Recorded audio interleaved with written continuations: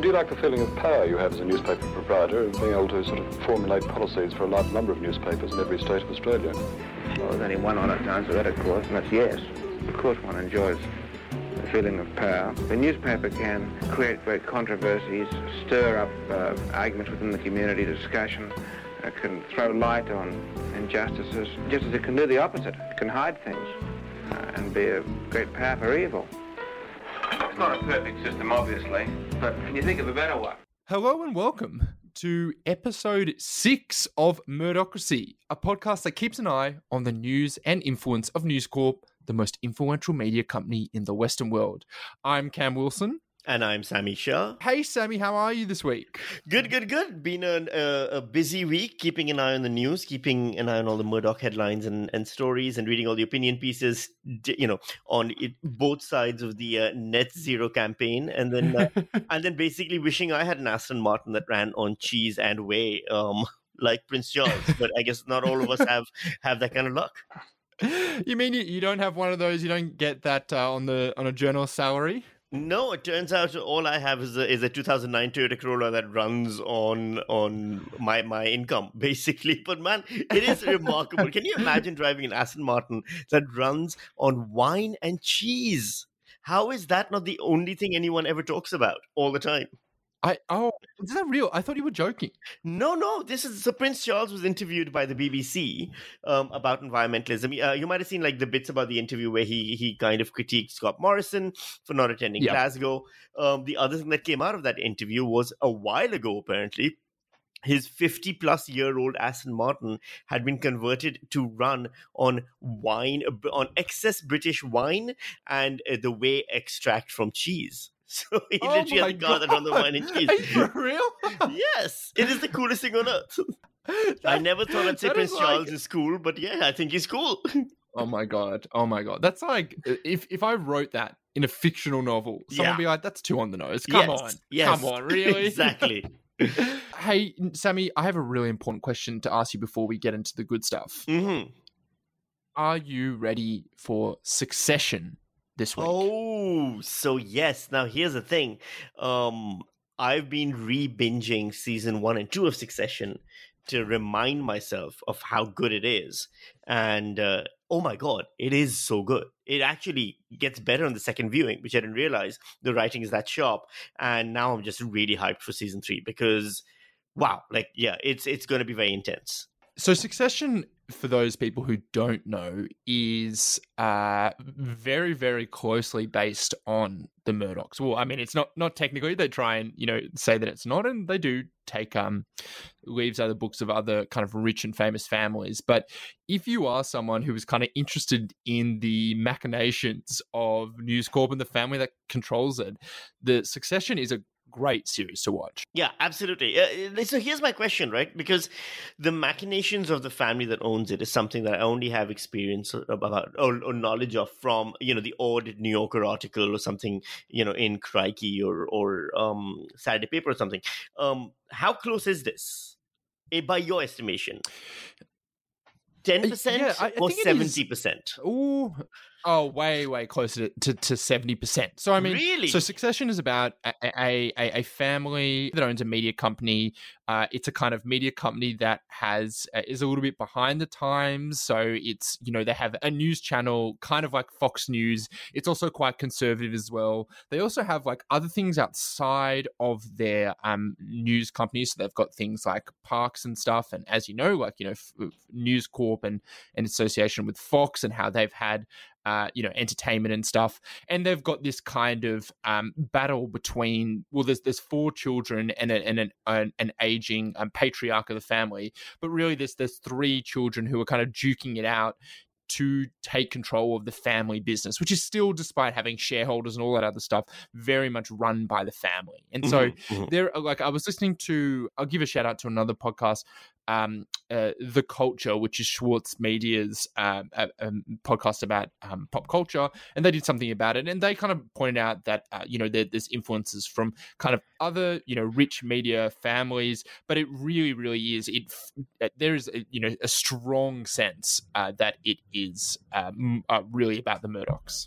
Yes, I mean, but that's been the whole sales pitch, right? When it was coming out, is that this is a show about the Murdochs. I'm just wondering, in terms of like, are there actual scenes that can be traced back to real scenes in the Murdoch family, things like that? Like, how insider is the info? Yeah, I don't know. I do know that when Rupert Murdoch had his 90th birthday, which was just very recently, they cut up a clip of they did a video tribute as part of it, and under the video tribute, they actually played the Succession music. Oh, that's brilliant! His, legit tribute. So it is, apparently some of the children have watched the show, some haven't. Sammy, if there was a TV show inspired by your life, you would definitely watch it, wouldn't you? Yeah. Anyone who says that, it's like that thing when someone says they never Google themselves. Someone famous will say that, and you're like, you liar! Bullshit. Of course you are. You Twitter search your name, like you do it all. So yeah, of course they're watching it, and of course, I mean, Rupert Murdoch might not be watching it, but I'm pretty sure everyone else in the family is. So on to this week's episode, we were going to have Keaton Joshi, who is a renewables and clean energy consultant and great writer, but he actually and his partner have had their second child, and so that meant that he was kind of busy otherwise, but we wish them well. We hope the child is happy and healthy, which I think it is. We'll kick on otherwise, and maybe we'll get a chance to get him on the future, but we will get a chance nonetheless to talk about the News Corp Net Zero campaign. No, and congratulations, Keaton. We're disappointed that you prioritize the birth of your second child over this podcast, but, we're willing to overlook that. Totally. Second child, I think, is a bit borderline. Third child, I would probably come on the podcast. Yeah, I know. First child, we understand. So we'll give you this one. It's a line ball. Yeah.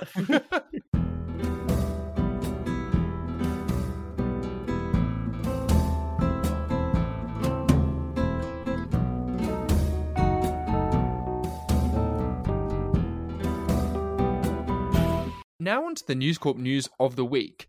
This week was the first week of Mission Zero, News Corp's Net Zero by 2050 campaign. Here's a quote from them. On the front of the Daily Telegraph, for decades, the vexed issue of climate change has toppled our prime ministers and torn governments apart. Today, we launch a new series to determine where we need to go to and how we can get there without leaving any Australians behind. I like that quote, by the way, where for the decades the vexed issue of climate change has toppled our prime ministers, because it's basically it should be for decades, the vexed issue of climate change has forced us to topple the prime ministers, but still, yes. It is, I did notice that, it's very passive language. And if you're taught anything in journalism school, you're told to use active language, assign actions to people, say who was responsible for it. But I think you go passive when it's you who's responsible. Yeah. Someone did this and we just have no idea who. But as for not leaving any Australians behind, there were some Australians in News Corp who were left behind. Andrew Bolt, of course, came out to say that the News Corp Australia's major campaign to speed up climate action is rubbish, and that the global warming propaganda is there to provide political cover for Scott Morrison, according to The Guardian's Amanda Mead. Bolt's column later in the week says about climate change action, this is a religion. So let's just jump from the coal plane and trust the green gods to catch us before we splat. Mead also pointed out that in an exclusive interview with Gina Rinehart, that was supposed to be positive, it ended up being a little bit less than positive. The headline, Solar, a costly exercise. And in it, she said, we are concerned about rushing to reduce emissions and how that will cost taxpayers billions in subsidies. And it doesn't just stop with farmers having this problem. City people will find the cost of their food will have to increase. And then on top of all that, if that wasn't enough, Nine Papers' Zoe Samios report the Daily Telegraph also ran an ad during the campaign from a climate change denying group calling climate change a furphy. Sammy, this is week one of the campaign. How do you think week 2 is going to go? Well, I just want to end week 1 with a snapshot of the commentary section of the Weekend Australian, where Greg Sheridan has written an article saying net zero target is a rallying cry, not reality, and how basically Scott Morrison is going to ruin his voter base by going net zero. Chris Kenny's written one, the climate policy is tearing us apart. We've got one other, Peter Van Onselen, I will say, has criticized the Nats for not joining them in the climate policy stuff. But, there's 3 out of 5 columns are critical of the climate policy already. I think this is very much the case of, when you do something, when a country does something, for example, human rights atrocities, and, the United Nations goes, why are you doing human rights atrocities? And the country says, we will no longer do human rights atrocities. Look at us, we're now becoming good. And they continue to do the human rights atrocities, but now they just make a concerted effort to present themselves as good. It's something you see in Saudi Arabia, for example, with the current government, and you've seen it in a lot of other developing nations do this thing. That's what they're doing. That's all News Corp is doing. They're still as anti-climate change for their voter base as they need to be, but the front page of the newspaper presents a different image for the Glasgow conference, etc. We've covered this before. I think even with what we've seen and what we kind of knew, saying that net zero by 2050 is actually not enough. That's not according to me. That's according to scientists. Committing to just net zero by 2050 is committing to like a climate apocalypse. Even with that in mind, even if you're like, okay, well, that's nice of you to say, but they can only do what they can do. Their commitment to really trying to push for this has been pretty half-assed, I have to say.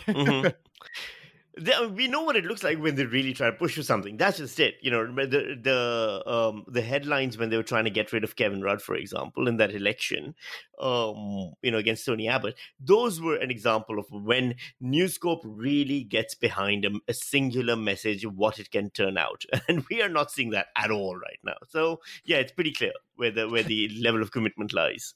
And to show this level of commitment, Sammy, I want to play a game, and I'm springing this on you. I said I had a little surprise for you. Yes. Here is my surprise. Let's play a game. It's called News Corp or Energy Company Press Release. Ooh, I like this. And as you can probably tell from the title, I've gone through some of the articles from this campaign.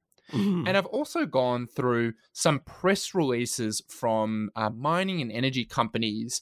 And what I'm going to do is I'm going to read you a quote that's not attributed, that is either from one of the two, and you're going to tell me which one you think it is from. And I'll give you a few more details. All right, sure. You ready? I've got 4 here.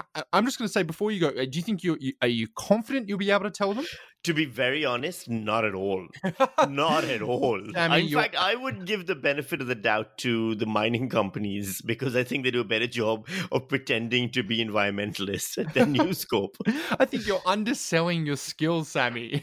All right, let's do this. Let's see how good I am at spotting propaganda. At number 1. Perhaps the major reason that climate change action has been so repeatedly stalled in this country is that debate has fallen victim to a culture of constant complaint, that nothing is ever good enough and everything is too little, too late. What do you reckon? I would say News Corp. That sounds like a piece from an opinion column, possibly by someone who wants to see some climate change, but is frustrated by the way climate change advocacy groups work. Ding, ding, ding, ding. You are correct. So that is from the main piece for this called Mission Zero, putting Australia on a path to net zero future. What's kind of interesting is that in their kind of campaign, and this has been led by Joe Hildebrand, to me, it's obviously not just making the case for net zero. One, it's making a really big case of the fact that News Corp is stepping in. Really it is essentially a kind of almost like image, almost like a PR campaign to say that, we are doing something and that everything, there's been all this other division elsewhere, but finally, the adults in the room are stepping in. And as part of that, as part of putting themselves up, they kind of have to put other people down as well, rather than like a positive campaign of let's all do this together. They're like, look at all these children, just, fighting it out as usual. It's time that, the real grown-ups do something. Okay, number 2. Batteries and energy storage are critical to supporting increased growth of renewable energy generation and in turn driving down pressure on wholesale electricity prices. I mean, that's very obviously a mining company. Correct.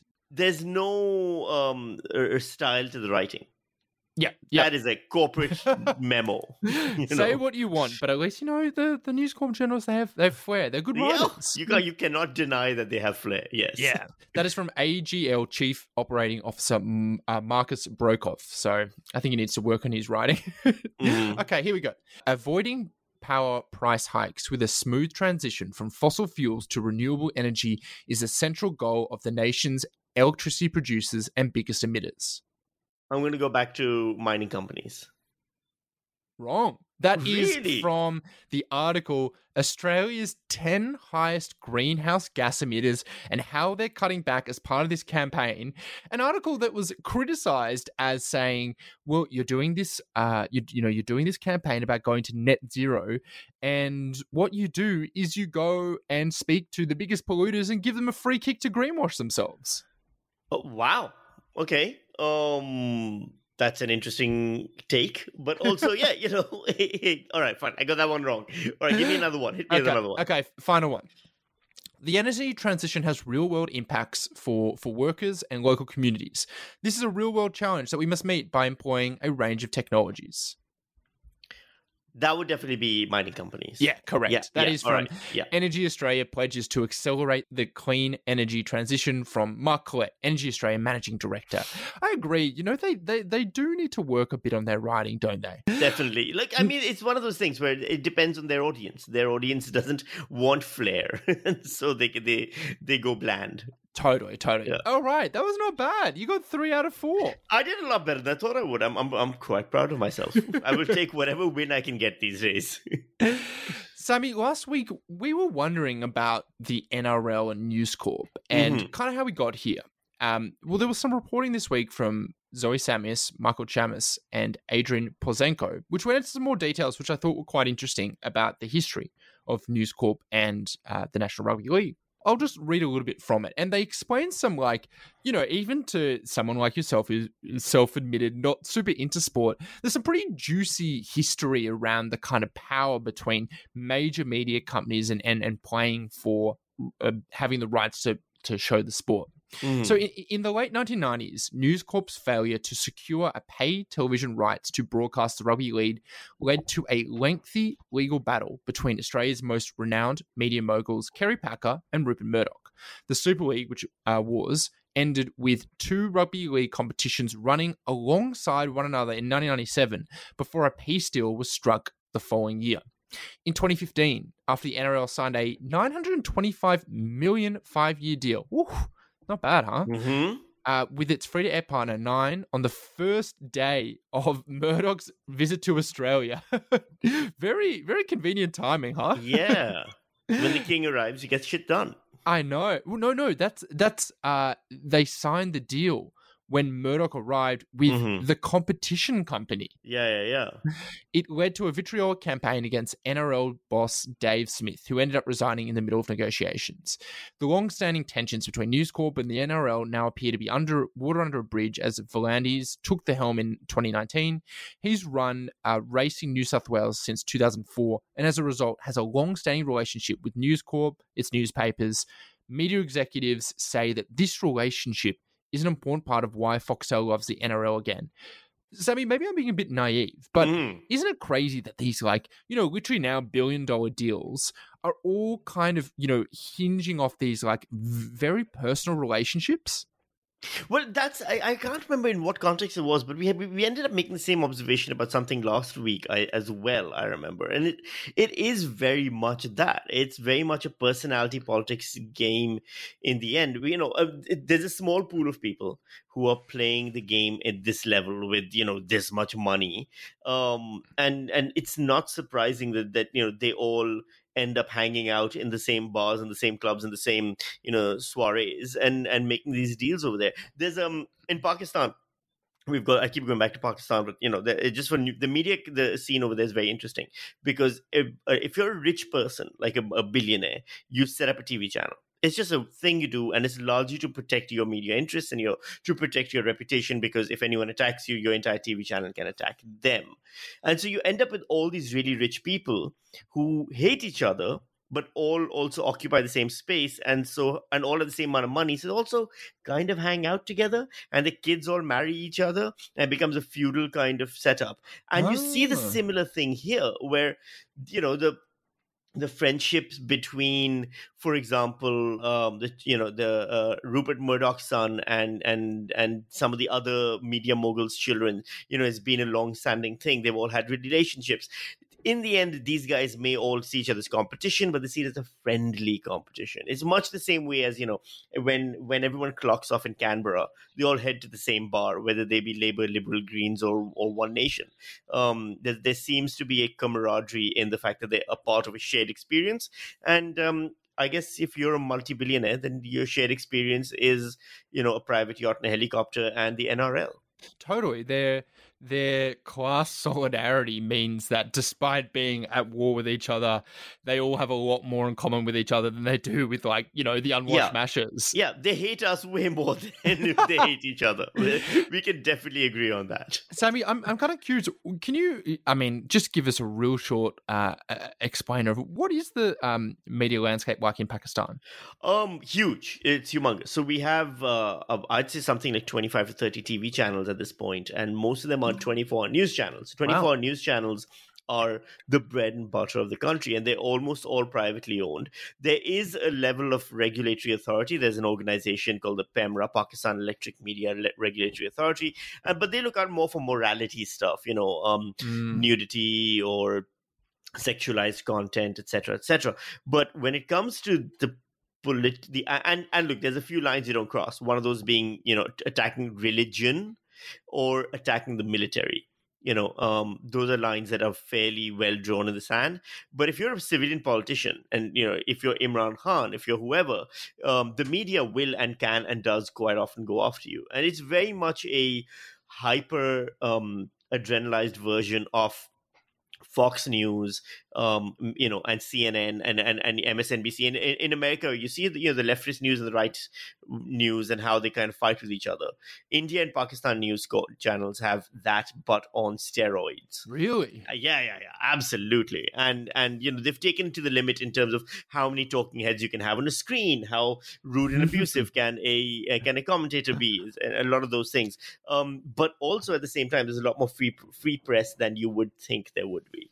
Yeah, exactly. How you can kind of go more full on, but also if you've got more kind of outlets, at least that gives more different views and opportunities for people to differentiate themselves. Because at the end of the day, a lot of these places are businesses, right? Mm-hmm. And to offer your own product, you've often got to give something new, and that means giving a voice to different kinds of groups, which is why, and we'll kind of get into this now, there's kind of an interesting thing that came out about some reporting about the Senate inquiry into media diversity. Now, we spoke to Green Senator Sarah Hanson-Young a few weeks ago, and she hinted that there's a few more things on the horizon, and one of the things that came out this week was that News Corporation chief executive, the global big one, Robert Thomson, is going to be coming and appearing before the Senate inquiry. The senator said in a statement, the committee will have serious questions for Mr. Thomson about the organisation culture and the business model that News Corp employs both in Australia and around the world, given evidence that we have heard about the treatment of women, the use of their platforms for character assassination of individuals, and COVID disinformation shared on Sky News that resulted in the broadcaster being banned from YouTube. So that was reported, but there was an interesting part of the Australian's article, reporting on themselves. Yes. A very pointed paragraph. However, the inquiry has not heard from Nine Entertainment chairman Peter Costello or its current chief executive Mike Sneesby. Former Nine CEO Hugh Marks appeared in February just prior to leaving, but no Seven West media executive has fronted, nor has the inquiry heard from anyone at Channel 10 owner CBS or from the ABC or SBS. Sammy, is this wrong? I mean, I know we're a podcast about News Corp. I talk about how it's the most influential media company, certainly I think in Australia, but I don't necessarily think that's due to just its size. It's how it uses its power. Do you think that, when we're thinking about media diversity in Australia, just focusing on News Corp by itself kind of overstates, in a way, the dominance that it has? I mean, look, News Corp is definitely not the only problem in Australian media. It's a big problem in Australian media in terms of the dominance it has and the kind of tone it sets and everything.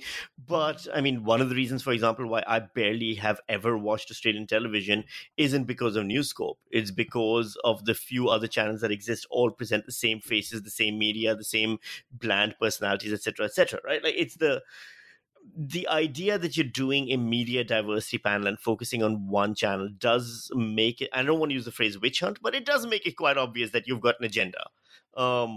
It was launched with the intention of that. I mean, the Kevin Rudd campaign was about a Murdoch media inquiry that became this, and it always was supposed to be about media diversity, but through the prism of News Corp, right? So, that's not a surprise. That's not a secret.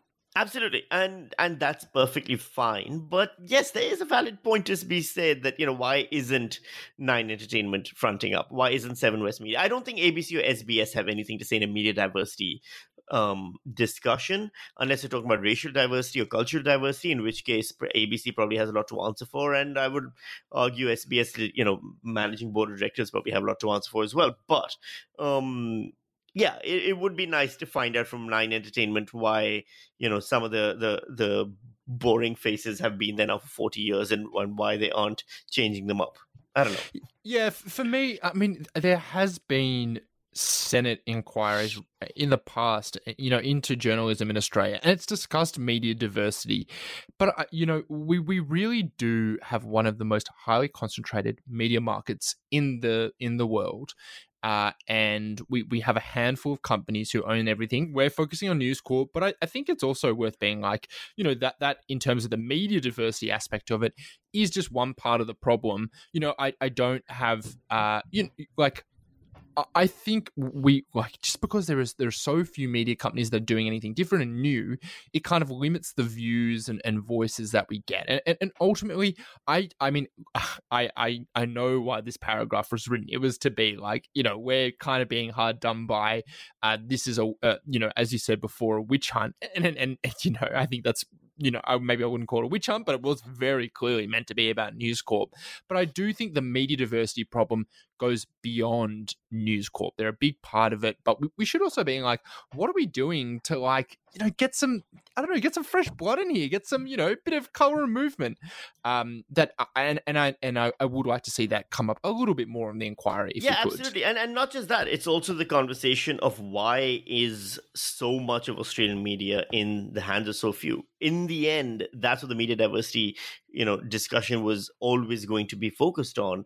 And it doesn't. And if you only focus on one group, then it does let the others off the hook. And I don't think that is fair. Yeah.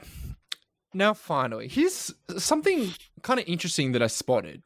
Yahoo Finance in the US reported that the number of hedge funds in one measure buying News Corp stock is at an all-time high, with 37 hedge funds from one kind of measure that they have of it buying the stock, up from their highest ever at 35, up from 24 a year ago.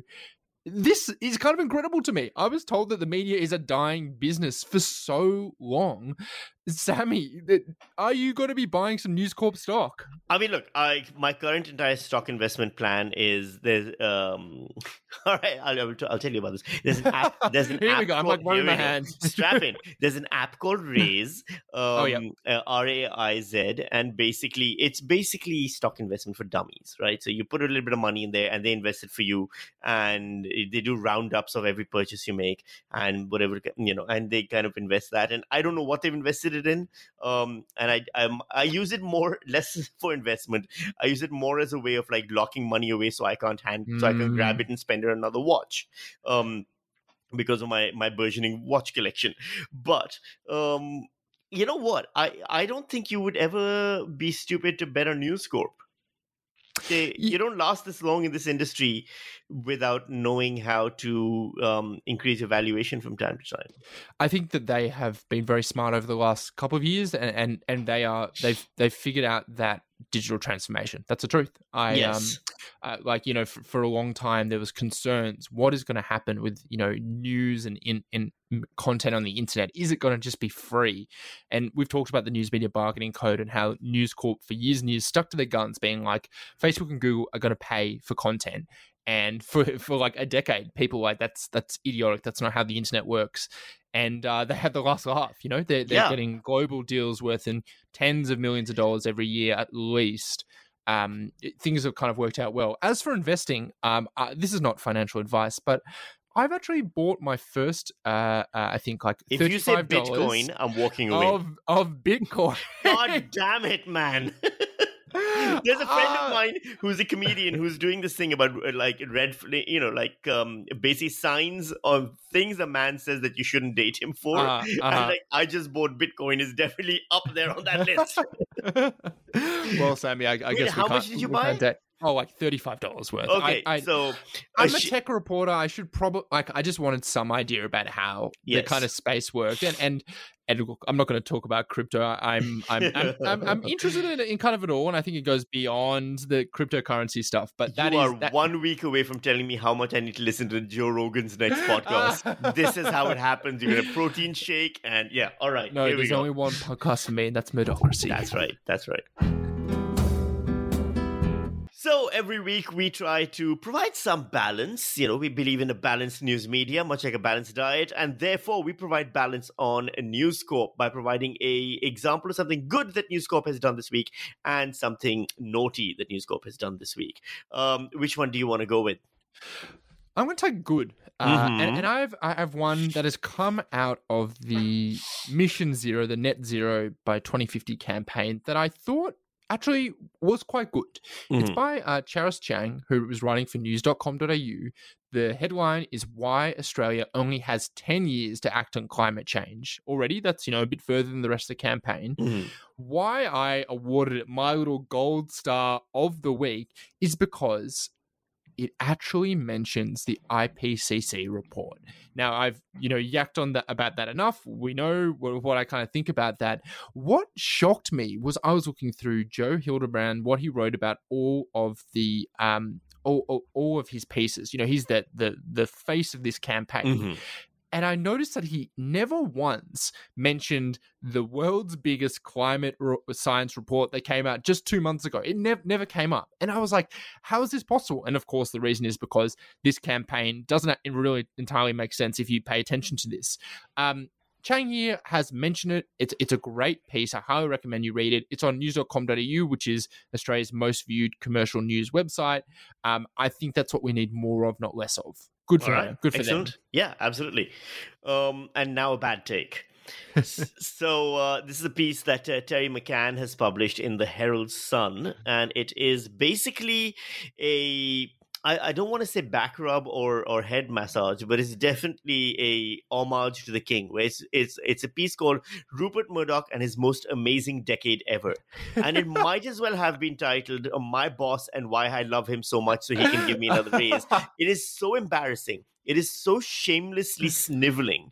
You read that and you feel embarrassed for Terry McCann and then also disgusted by Terry's complete lack of spine. There are definitely things floating in the ocean right now that have more vertebrae than Terry has shown in this piece. It is remarkable. To me, the truly astonishing aspect is that when Murdoch launched on the most extraordinary decade of entrepreneurial innovation and breathtaking risk-taking, and most of all, success that the world has ever seen, he had already been building his News Corp for 34 years, and he's still there. Wow. What really, a man. Just like I really feel like you've held him to account. Good on you, Terry, for having the guts to tell the boss what you really think. There's a really I can't find it anymore. I was looking for it recently. There used to be a very famous clip of Rupert Murdoch being interviewed on Fox News by a senior Fox News journalist. It was about a decade and a half ago, and at one point, the journalist asked a question about some issue Fox News is having, or Rupert Murdoch is having, and Rupert Murdoch says, "I don't feel like talking about that." And the journalist says, "Oh, I'm so sorry, I didn't know, I shouldn't have asked about it," and moved on. And that very much, there's always been this thing from News Corp, which is that, look, Rupert Murdoch doesn't oversee doesn't have editorial oversight, and we have independence and everything like that. And I don't think he commissioned this article, but I don't think he needed to commission this article. I think it's very much a case of sometimes people know which side the bread is buttered on, and they want to make sure that that bread is very happy with the quality of butter being put on it. Oh, yeah. Alrighty. Thank you, everyone, for listening. That is it for this week. If you haven't already subscribed, you can, of course, find us on Apple Podcasts, Google Podcasts, Spotify, just about anywhere. And as always, I really recommend joining our podcast group on Facebook. It's called Murdochracy. We chat there throughout the weeks. We ask people for story ideas as well. We'd love it if you joined us in there. I just want to point out, by the way, that something you haven't mentioned is we did a bit of we had a bit of a victory in the iPod rankings by overtaking. Who was it? It was the Bolt Report. We were more successful. We were listened by more people than the Bolt Report. So there you go. We're here. We've landed. We're the big time now, baby. Thanks to Kevin MacLeod for our theme music, Ruby Innes for our artwork, and of course, thanks to you, Sammy. Thank you so much for having me, Cam. Bye. Bye.